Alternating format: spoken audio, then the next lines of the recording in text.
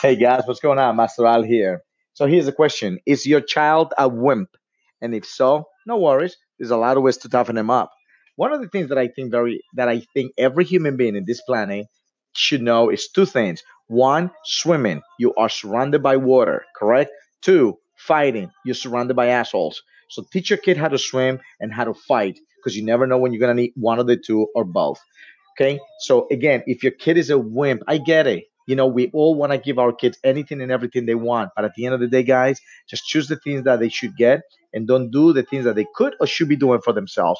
Life is a bitch and you're not going to be around. Not everyone's going to love your child, only you and your spouse. So toughen up your kid, give them everything that they need, not everything that they want, everything that they need. And don't forget the two things I told you that are very, very important in the life of a human, which is swimming and fighting. Until then, see ya.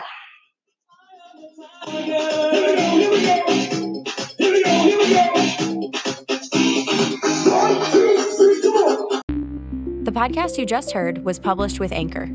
Got something you want to say to the creator of this show? Send them a voice message using the Anchor app, free for iOS and Android.